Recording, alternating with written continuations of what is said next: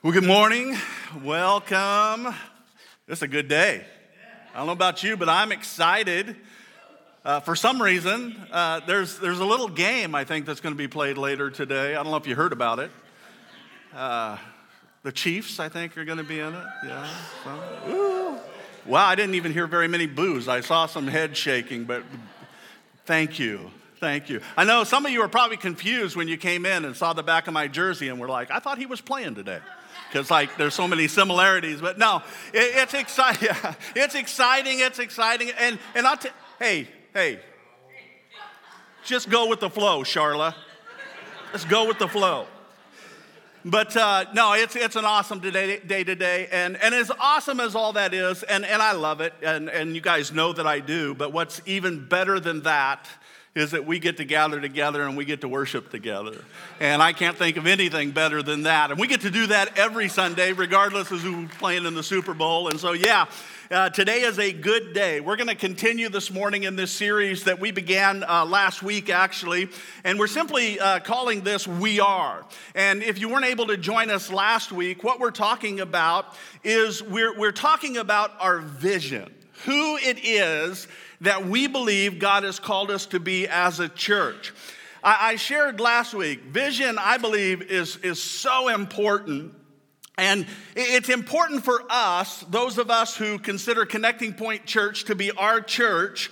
We all need to know this is who we are, and this is kind of where we're headed. In fact, the writer of Proverbs says this. He says that where there is no vision, the people perish. There's one translation that says it like this. It says, where there's no vision, then the people cast off restraint and they just run around wild.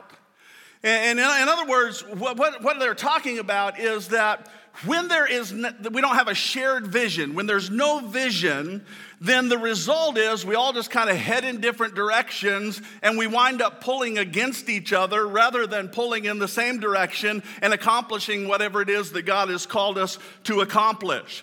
And so vision is very important. And in order to help us with that, because we don't want to be just kind of wandering all over the place and not accomplishing anything. And so in order to help us with that, a few years ago, we crafted a simple statement. In fact, we're going to put it up on the screen, and I'm going to invite you to read this out loud with me here in a moment. But this is who we believe God has called us to be. And the way we're going to do this morning, I believe that there's power. And I shared last week that this vision is something that we aspire to, so we don't always do it perfectly. But there's also power in declaration. And so we're going to read this kind of in a declarative form saying we are, okay? So I want you to read this with me out loud. We got it up there? All right, here we go. We are a church where everyone belongs and can genuinely connect, grow, and serve Jesus and each other. We are. That's who we believe God has called us to be. And so if you've ever wondered what Connecting Point Church is all about, that's it. That is our target. This is who we believe God has called us to be. And of course, in that statement, there are 4 key words that have become very important values or guiding words to us. Hopefully, these have become very familiar words to you. But they are the words belong, connect, grow, and serve. Last week, we spent some time just talking about that first word, belong, as we talked about the incredible power that exists in creating an atmosphere of belonging. This morning, we're going to kind of shift gears a little bit, and we're going to talk about the power that exists and the importance of connecting.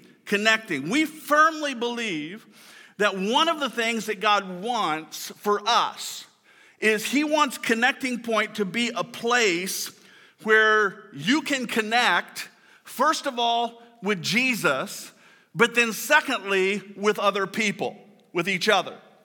Connecting, listen, this is so important, we made it part of our name, right?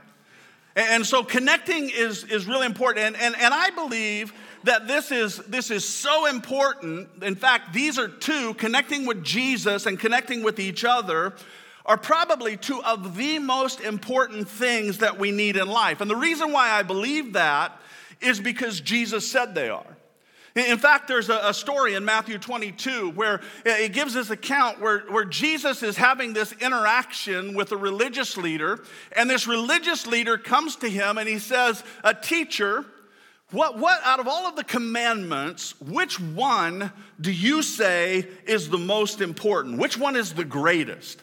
And I want you to notice how Jesus answered that. In Matthew chapter 22, verse 37, it says that Jesus replied, "You must love the Lord your God with all your heart, with all your soul, and all your mind." He says, this is the greatest commandment. But then he goes on to say, he says, but there's a second that is equally important, and that is love your neighbor as yourself. But Jesus doesn't finish there. He goes on to say, he says, those two commandments, the entire law and all of the demands of the prophets are all based on these two commandments: love God and love other people. And so, in other words, if we wanted to use the language that we use around here, we really, if you wanted to reduce what following Jesus is down to its bare minimum, you could say that it's all about being connected relationally to Jesus and being connected relationally to each other. That's really what it's all about, according to Jesus. Number one, we connect to Jesus. Now you've heard me say this before, but I'm convinced that there are really only two kinds of people in the world. We put all kinds of labels on people to divide us into groups, but when you really boil it down to what really matters, there's really only two kinds of people: those who are connected to Jesus and those who are disconnected to Jesus. That's all there is. And I'm convinced that the mission and the mandate, the call of the church, is for the connected to help the disconnected get connected. That's really what we're to be all about. That's what we do. It's the reason why, again, we call ourselves Connecting Point Church, because we firmly believe that our call is to be, each of us, a point of connection, pointing people towards Jesus. Wherever we are, wherever we go, whatever we do. That's our call. There's nothing more important in this world than a person's relationship with Jesus. Nothing more important. There are all kinds of great things that we can do as a church, and all kinds of great things we should do as a church. But we cannot forget that the most important thing is that we are intentional about pointing people to a relationship with Jesus, creating an atmosphere where people can experience and connect with Jesus. And I'm excited to tell you, I believe that that's happening. God is helping us with that. In fact, in this last year alone, we have helped 108 people make first-time commitments to Jesus. 108 people that at one point in time were disconnected to Jesus are now connected to Jesus because of the ministry of Connecting Point Church. There is nothing greater than that. I'm telling you, that's what we're called to do. And in fact, I would be curious of this. I'm just wondering this morning, by show of hands, how many in this room that it was the ministry of Connecting Point Church that God used to either help you make an initial connection to Jesus, or he's used the ministry of the church to deepen your connection to Jesus. How many here, by raise of hand? Wow, that's awesome. Yeah, we say yay, God, to that. We need to celebrate when God is doing good. This is way more exciting than y'all are. Y'all with me? Is this a bunch of 49ers fans out there or something? You're already grieving, man. I don't know what's up with that. Preachers aren't supposed to talk smack, are they? So, no. But this is exciting stuff, man. This is the stuff we need to celebrate. And it's not because of anything that we do other than the fact we want to put ourselves in a position for the Spirit of God to flow through us and use us. And I'm here to tell you that if God can use somebody like me, he can use anybody. Because that's what God, yeah, we got one amen on that. Is that Laura or Samantha? I don't know which one of you, but this is what we're called to do. And so there's nothing more important than connecting with Jesus. There are all kinds of verses that we could point. I know as a pastor, you're preaching a sermon. It's like, okay, you got to bring a verse in to prove the point, right? And there are all kinds of verses that we could use and point to talk about in regards of this. But I just want to show you one this morning, and then we're going to kind of shift gears a little bit. And I really want to spend the bulk of the time talking about our need to connect with each other, because the reality is we talk about our need to connect with God every single week in some way, form, or fashion. But I want you to look at what Jesus says about his desire to connect with you. And I want to make this very clear.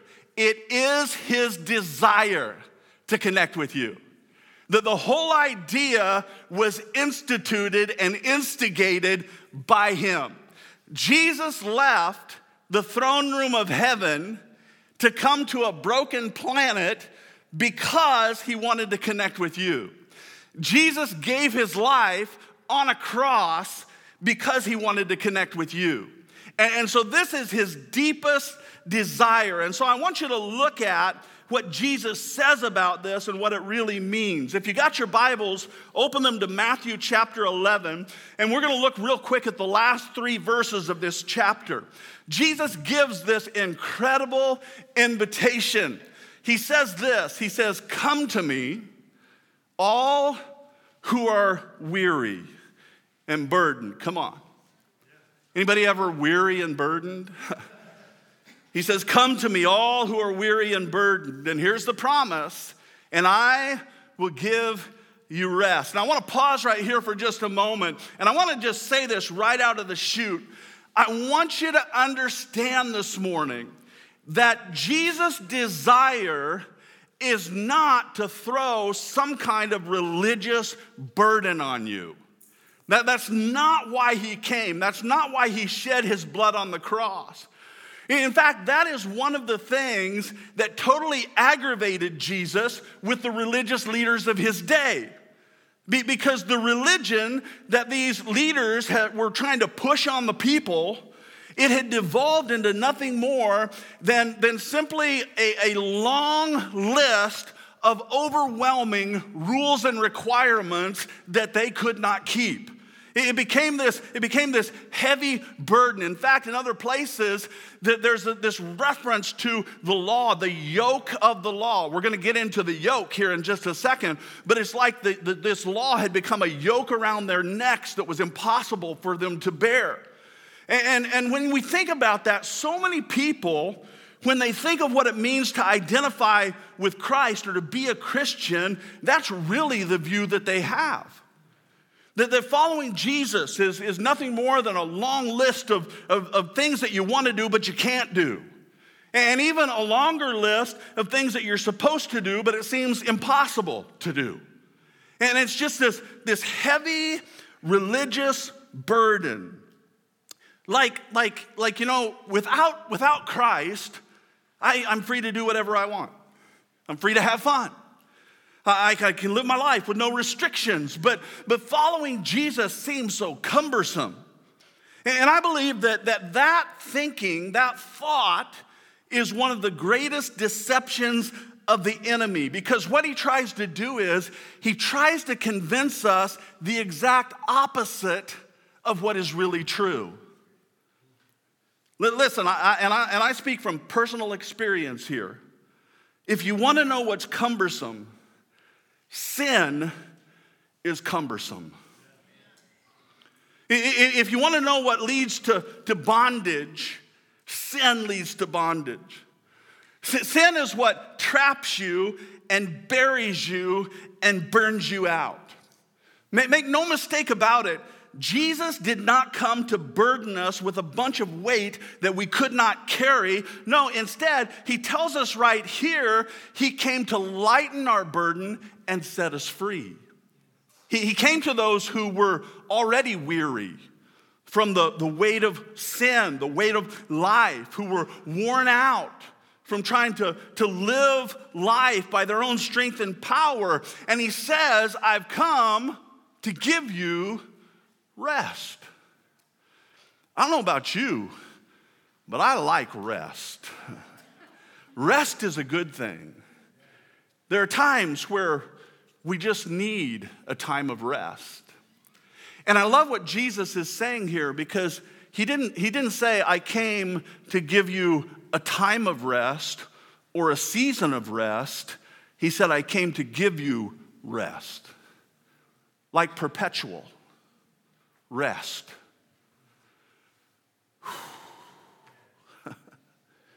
Man, that's a good thing.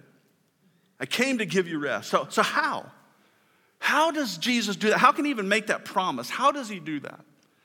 He goes on and he says that if you'll take my yoke. Now, again, he's talking to some people who understood this. They're under the yoke of the law and the commandments and all these rules and regulations that they cannot fulfill. And Jesus says, if you'll take off that yoke and if you'll put on my yoke. Now remember, he's already said the two greatest commandments are simply love me with all your heart, your soul, your mind, your strength. Just love me, love God, and love other people. If you'll take that yoke of loving me and loving other people on, and you'll take that other one off of you, he says, and then you'll learn from me. And I love this. He says, for I am gentle and humble in heart. And again, here's a promise, and you will find rest for your souls. And then he says these really incredible words. He says, for my yoke is easy, and my burden is light. Now I know that Jesus is using an illustration here that unless you grew up on the farm, and a lot of us from Nebraska understand what a yoke is. It's not something that we use in modern times, but to the people that Jesus is speaking here, he's using an illustration that all of them would be totally familiar with. He says, I want you to take my yoke upon yourself. Now, for those of you who may not know what that is, like if you're under 20 or something like that, maybe you don't know what that is, but a yoke was this wooden apparatus that would go around the neck of an animal, typically an ox in those days, and the yoke would then be connected to a wagon or a plow or some sort of a burden that the animal would then have to pull or carry. And there were a couple of things that a yoke did. First of all, a yoke provided a means of control over the animal. You have this strong animal who has its own mind, who has its own will, who has its own desires, who has its own direction that it wants to go. And so the yoke would give the farmer the ability to control the direction of the animal. This is the direction I want you to go. And he could lead the animal in that direction. And so when Jesus says, I want you to take my yoke upon you, one of the things that he's saying here is, he's saying, what I really want you to do is just simply give me control of the direction of your life. Just release control to me. And he says, if you'll allow me to direct you, I love this. He says, you can trust that I'm not going to be harsh. He says, I'm gentle and I'm humble. I'm not going to be demanding and harsh, but instead I'm going to be gentle and humble. The original word that is translated here as humble is a word that in other places is translated as lowly or of low degree. In other words, what Jesus is saying is, if you'll just trust me, and if you'll willingly, now he's not going to force it on anybody, but if you'll willingly take my yoke upon you, then you've got to understand I'm not going to be like some kind of a harsh dictator, demanding unreasonable things. But what I really want to do is I want it because I know more than you know, and I see things that you don't see. I want you to allow me to direct your life, and I want you to know up front that the place that I'm going to lead you to is a place of rest. That's what my goal is for you. We sang earlier this song. I love that song that we sang about how God has good plans for us. As we follow his leading, as we trust his heart, that where he wants to lead us is to green pastures and quiet waters. But in order to get there, we got to follow his leading. So figuratively speaking, when we take on his yoke, what we're doing is we're saying we're just handing control over to him of our lives. Now, there was a second purpose of a yoke, and that is that whenever there was a burden that was attached to the yoke, or whatever was being pulled, whenever that burden was too heavy for one animal to carry in its own strength. This is awesome. Then they would take a second animal. There would be a second ox that would be connected to the first. So now, what was once too heavy for one to carry all by themselves is now possible because of the strength of another. That's really good. That's really good. Okay, we got a couple people who got that. What once was too heavy for us to carry in our own strength, when we yoke ourselves to Jesus, we don't have to rely on our own strength anymore because we got his. This is what Jesus is saying here. This is so incredible. His invitation is simply this: if you'll connect yourself to me, then all of the burdens in your life that are way too heavy for you to carry on your own. Anybody ever have any burdens that are too heavy to carry on your own? Those things that crush you? Those things that seem way too impossible for you to ever accomplish in your own strength? Jesus says, if you'll simply connect yourself to me, yoke yourself to me, then all of those things will be borne by me, carried by me, and accomplished by my strength. Woo, that's good. That's good preaching right there. That is so good. See, the truth is that you and I, we were created to live in that kind of relationship with God, where we are connected to him, not relying. In fact, I think the Apostle Paul understood this concept when he says these words. He says that in my weakness, his strength is revealed. For when I am weak, he is strong. It's this idea Paul understood, man, once I yoked myself to Jesus, I didn't have to rely on my own strength anymore. So it's not about me, it's about him. And all of a sudden, Paul experienced this reality that all the things that seem way too impossible for me to do, I can now accomplish, not because it's me, it's him working in me and through me. See, this is the way, this is supposed to be normal. This is the normal Christian life. That we are connected to one who can carry and do and accomplish way more than we can. And in that, I just get this vision of just the one animal who comes in who is like way stronger. Because a lot of times what would happen is when they wanted to teach a young ox how to pull, they would take a weaker, younger ox and attach it to a stronger, more experienced ox. And really, it's the strong one that's doing all the work. The other one's just along for the ride. And so I imagine this rest, that all of a sudden, I've yoked to Jesus. He's accomplishing what I can't accomplish, and I'm just along for the ride, man. What a way to live. We were created to live with that kind of connected to Jesus. We also were created to be connected to each other. Jesus said the greatest command is love God, but love other people too. Be in relationship with God, but be in relationship with other people too. This is the lie that the enemy wants you to believe, is that not only can I do life without Jesus, but I can do life without other people. We were created to be connection. I shared this passage last week, but one of the very first things God said after creating man is that it is not good for man to be alone. It's just been kind of hardwired into us when we were created, this need for human connection. In fact, a few years ago, I read this study about, these researchers were studying mortality rates in babies in orphanages around the world.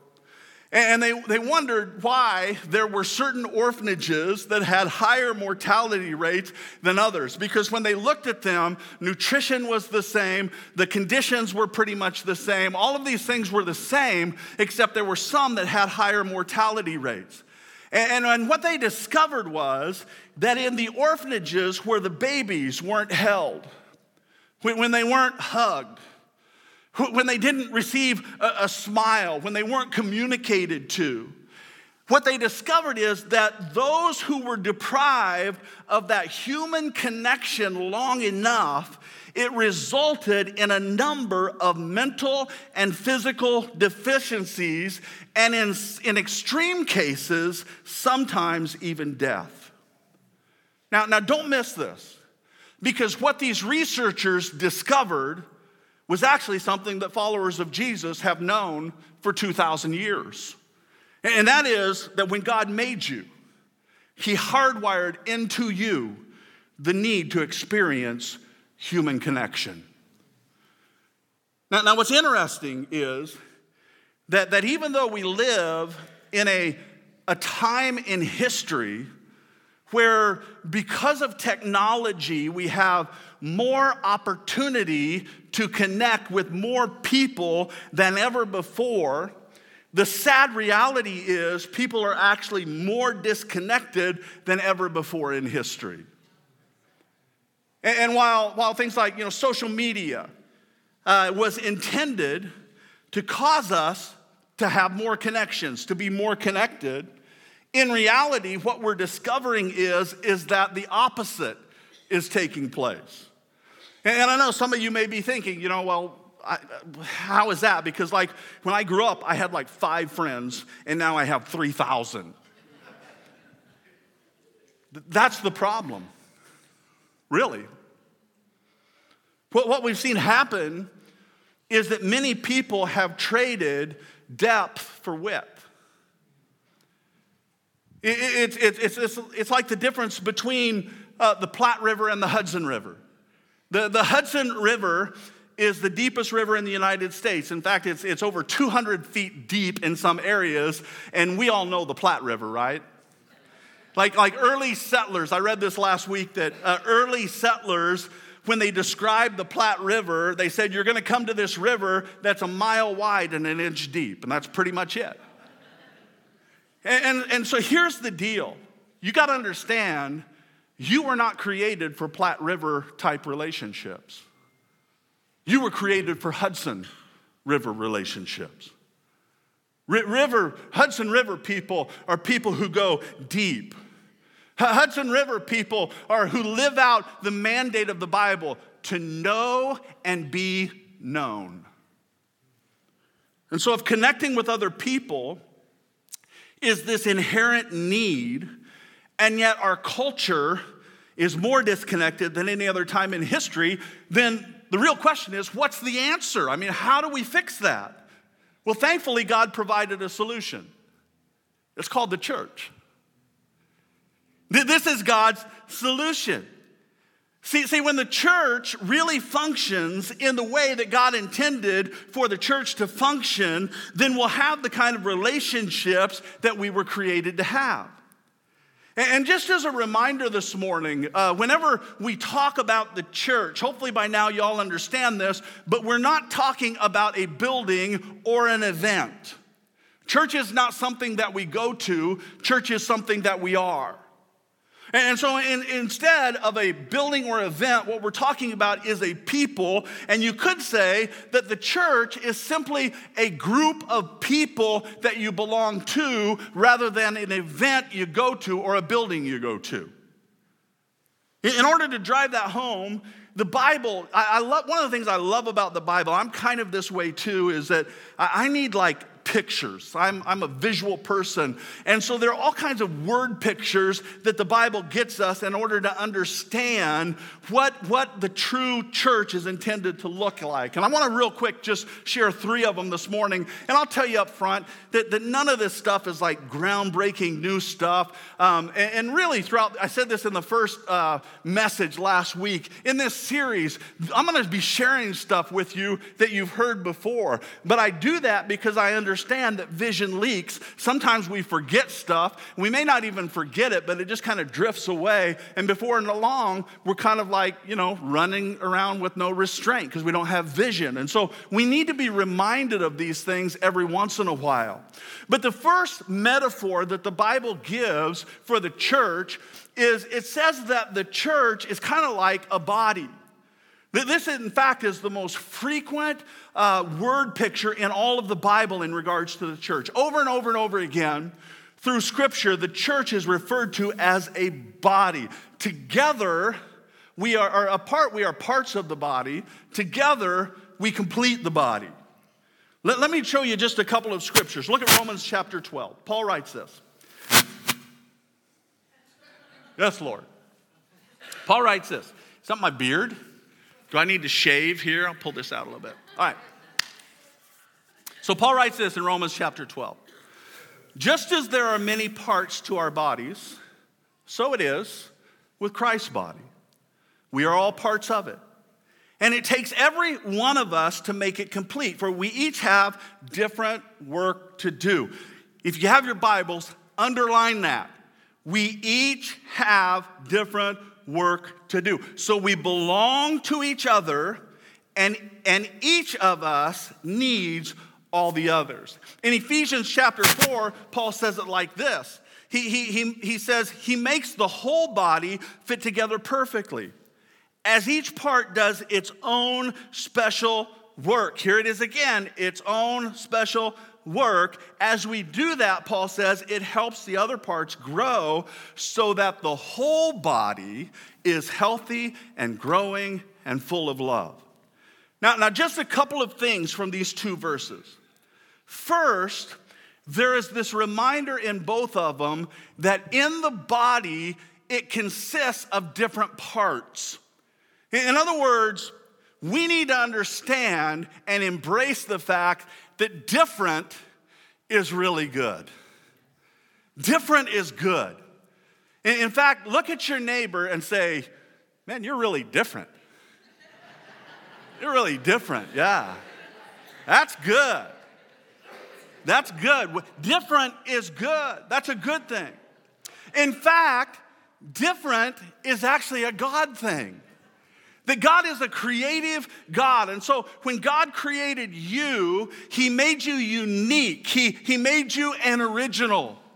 I love the fact that God is the God of diversity. I mean, if he wanted to, if God really wanted to, he could have made all of you exactly like me. Exactly. That would be horrible, wouldn't it? What a horrible church we would have if God did that. God loves diversity. He loves every color. He loves every shape, and some of us have more shape than others. He loves every background. He loves every language. And here's the deal. If that's true of God, then don't you think it ought to be true of his church as well? In fact, one of the dreams that I have had for a long time for our church, and I've shared this before, is that I would love for our church nothing more than to just look like heaven's going to look someday. Listen, not everybody in heaven is going to look like you. Not everybody in heaven is going to talk like you. Not everybody in heaven is going to act like you. And one of my dreams as a church is I just want to see heaven manifest itself right here on earth amongst us. See, that's one of the things that Jesus said we ought to pray for, right? On earth as it is in heaven. See, one of the awesome things about the kingdom is that you don't have to look like me. You don't have to talk like me. You don't have to think like me in order to be connected to me. And so the church consists of many parts. The second thing is this, is that not only does it consist of many parts, every single part is needed. Paul says it takes every part to make the body complete. Guess what that means? That means that this church needs you. The church needs you. The church needs you because every part of the body is important, and when you're the missing part, or when a part is not functioning in the way it was designed to function, or when one part would rather be another part, guess what happens? The entire body is impacted by that. And so if there are things that you don't like about the way the church is functioning, if there's a ministry that's not happening that you think ought to be happening, maybe it's because you're not doing it. Amen. That was good, wasn't it, Brian? That was true. Brian says that was true. Maybe it's because it's time for you to play your role. Hey, and I want to say this right here, is that you guys know we're in this place of transition in our children's ministry. Pastor Justin, who served here for years and years and years, his last Sunday was last Sunday. And so we're in this time of transition as we're seeking God and how we move forward and moving the right person in. And so can I just tell you that if there was ever a time that children's ministry needed some people to step up, it's like right now. Okay, 8 people really like that, but no. If this is something that we feel is important as a church, see, one of the dangers that a church can fall into is kind of a hired gun mentality. That, we instead of operating this way, that we operate under the mentality of like, we pay somebody to do that. You guys understand the role of a pastor, right? Scripturally speaking, the role of a pastor primarily is to equip the saints for acts of ministry. There are different gifts that we've been given. And so this is an area, I'm just going to challenge some of you. I'm going to be sending out an email this week. Some of you are going to get it. And I challenge you to pray about it and respond to it to help us kind of transition through. So that was all free. That wasn't even part of my message today. That was all free. I'm sure that was the Holy Spirit. But the church needs you, and if you don't play your role, the entire body is impacted, because this is how the church is intended to function. And so the way that we understand, again, this idea of different parts of the body play different roles. And so for some of us, he has designed us to be teachers and preachers. Others, he's given you the gift of hospitality. Some he's blessed with the gift of administration. Some of you have skills to be able to take care of the physical structure of the building that we meet in. Listen, the bottom line is whatever gifts and talents God has given to you, he gave them to you because the church needs you. We need you. Everybody has a role to play. And listen, there may be parts or certain parts of the body that are more visible than others. The Bible talks about that. The reality is that even though some may be more visible, there are none that are more important than the other. It's kind of like a jigsaw puzzle. In fact, I'm pretty sure Laura's playing a trick on me, because I like to put puzzles together in the winter time when I can't go outside and hunt and fish and all that kind of stuff. And so the last 3 puzzles I have put together are all missing one piece. I heard, those of you who do puzzles, I heard the groan. Is there anything worse than that, to work and get down to one piece? You know what the most important piece in the puzzle is? The missing one. It's the missing one. And so all of us are a piece of the puzzle, and the puzzle's not complete unless we all play our part. This is the way it works in the church. If you don't fulfill a role in the body of Christ, it impacts the rest of the body. And listen, here's the deal. You will never, ever, ever fulfill God's purpose for life by yourself. You got to be connected. The body of Christ is okay. It's kind of like an eyeball would be useless all by itself, right? It'd be just weird having an eyeball around without the rest of the body. Apart from the body, in fact, if my hand was disconnected from my body, not only it would be useless, guess what would happen? It would actually die. Because the hand was designed to be connected to the body. And it's the same for us. We cannot be what we were designed to be without being connected. You got to be a part of the body. The second metaphor or picture that the Bible uses, that compares the church to a building. Now this one kind of seems on the surface to go against what I just said a few minutes ago, that the church is people, not an event or a place that you attend. It doesn't. Because the Bible doesn't say that the church is a building. It says it's like a building. I want you to look at 1 Corinthians chapter 3. And again, this is Paul, and he says this in verse 16. He says, "Don't you realize that all of you together are the temple of God, and that the Spirit of God lives in you?" If you jump back over to Ephesians chapter 2, he says this. He says, "We who believe are carefully joined together, becoming a holy temple for the Lord. And in Christ, you are being built together to become a dwelling place in which God lives by his Spirit." Now, I don't know if you noticed this or not, but in these short verses, there is one word that just keeps being repeated over and over again. It's the word together. Paul is very clear that following Jesus is not something meant to be done alone. We talked about this last week.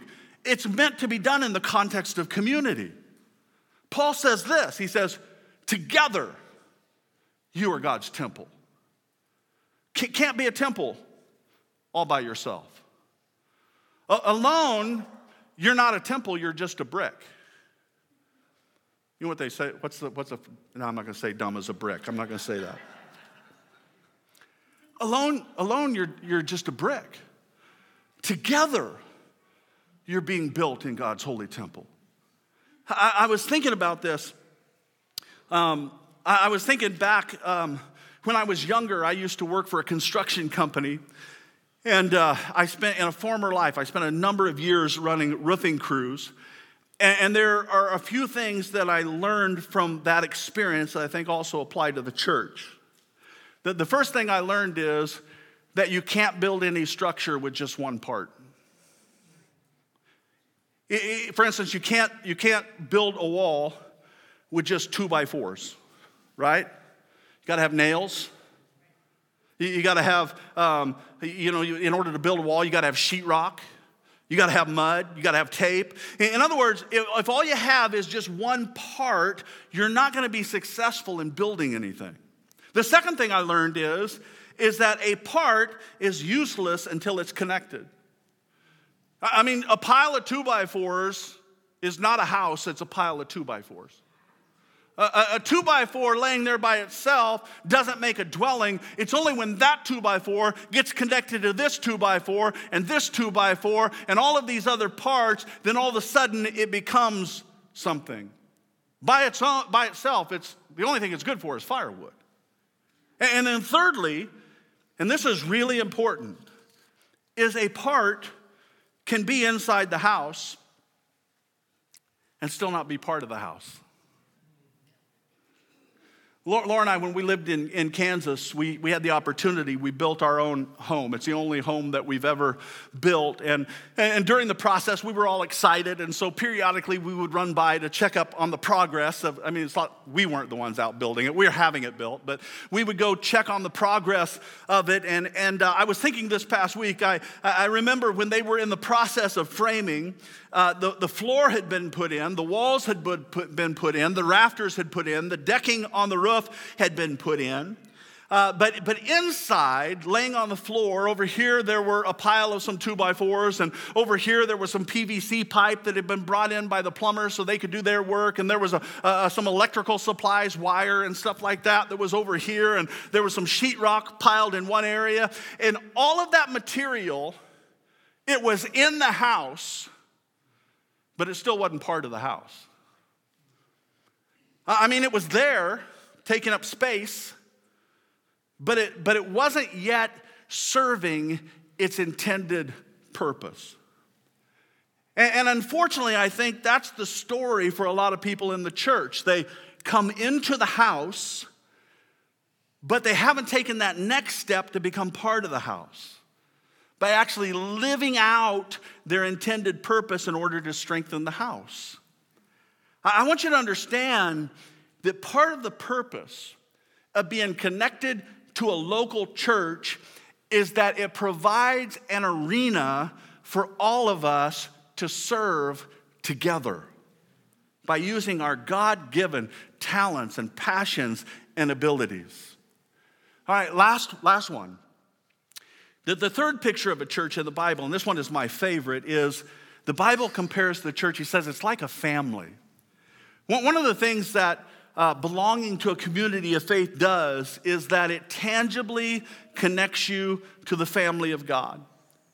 This idea of family is central to our relationship with God. It's so important. In fact, it's so important, I would say this, that a Christian trying to live without a church family is no different than living like a spiritual orphan, all by yourself.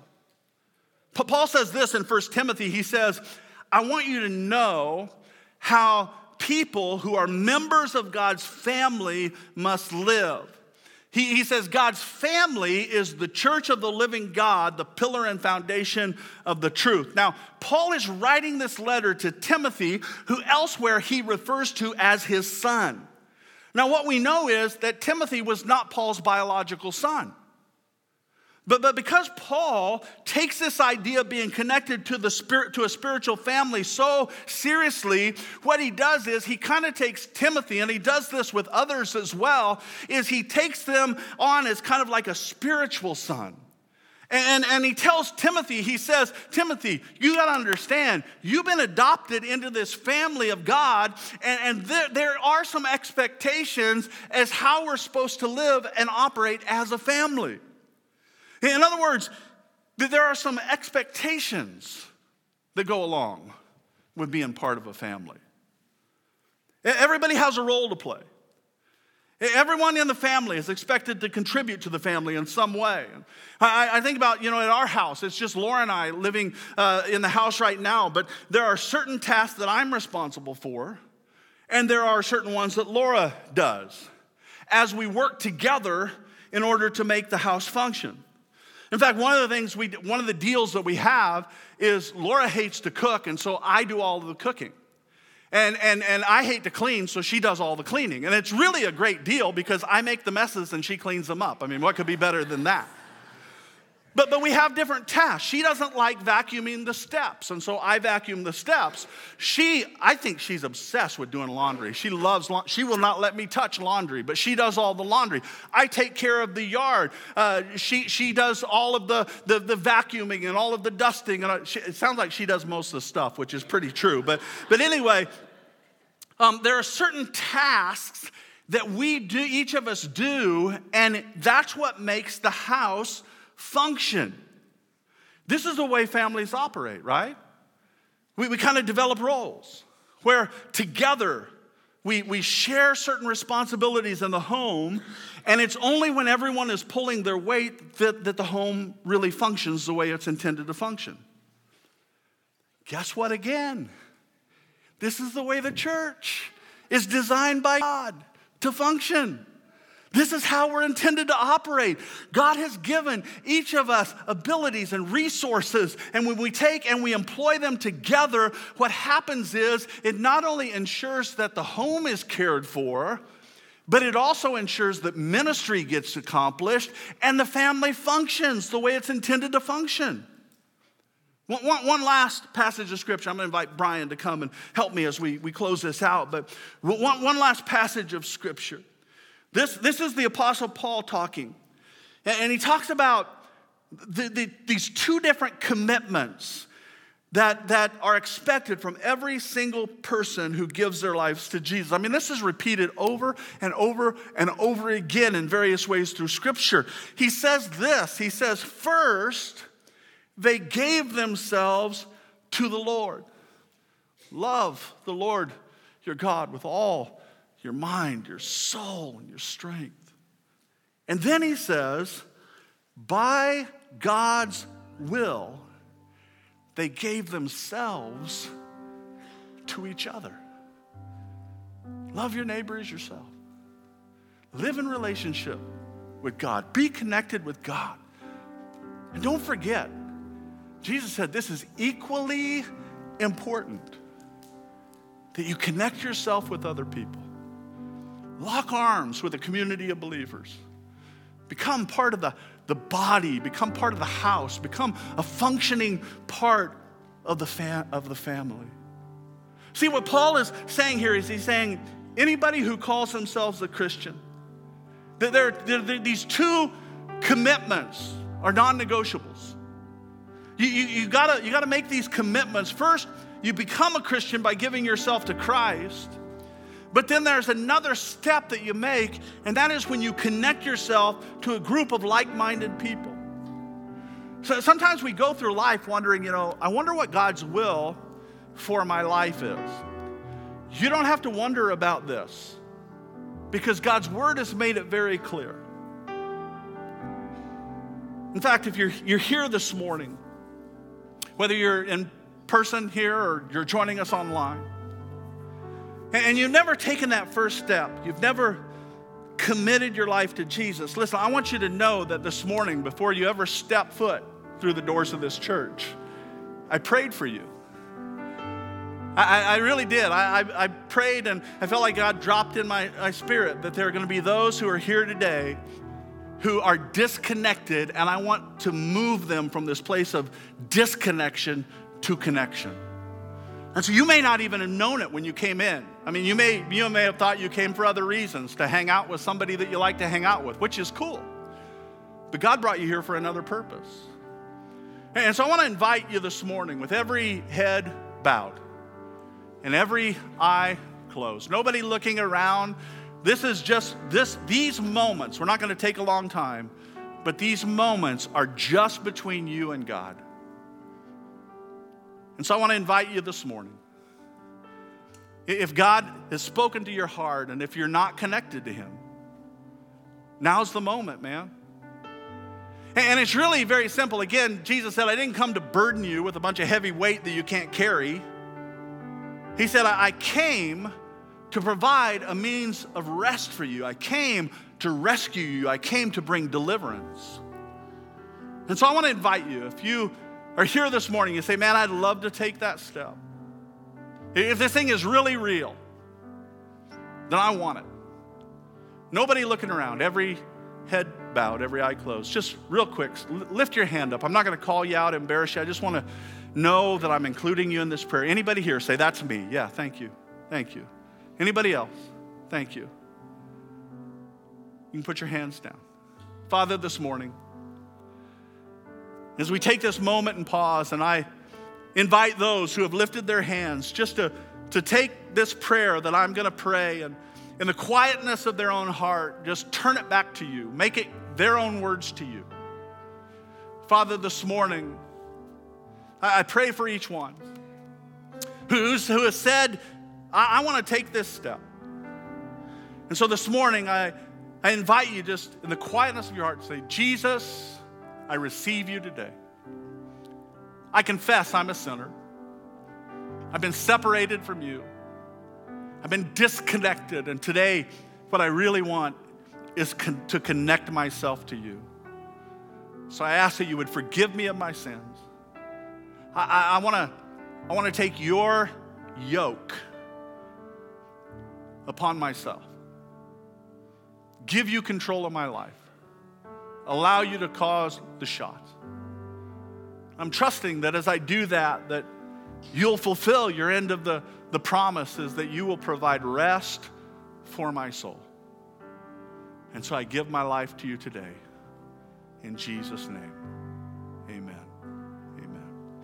Hey, I think we ought to do this probably more often, but I think we ought to just say, yay, God, for those who made that decision today.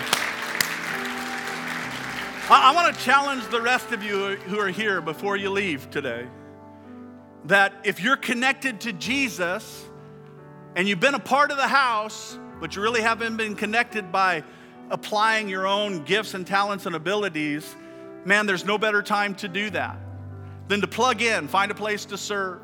Contact one of the pastors. Say, man, I've got to lay this on my heart and I want to be a part of it. Or I don't even know where I'm supposed to, but I want to be a part of it. I want to be a part of the house. See, I believe that God is doing something special at Connecting Point that he wants to build and use as he launches us out. We're in a phase of launching. And it's going to take all of us in order to fulfill the mission that God's given to us. So this is your formal invitation to be connected to Connecting Point and connect others to Jesus. Go and have a great week. Go Chiefs. See you next time.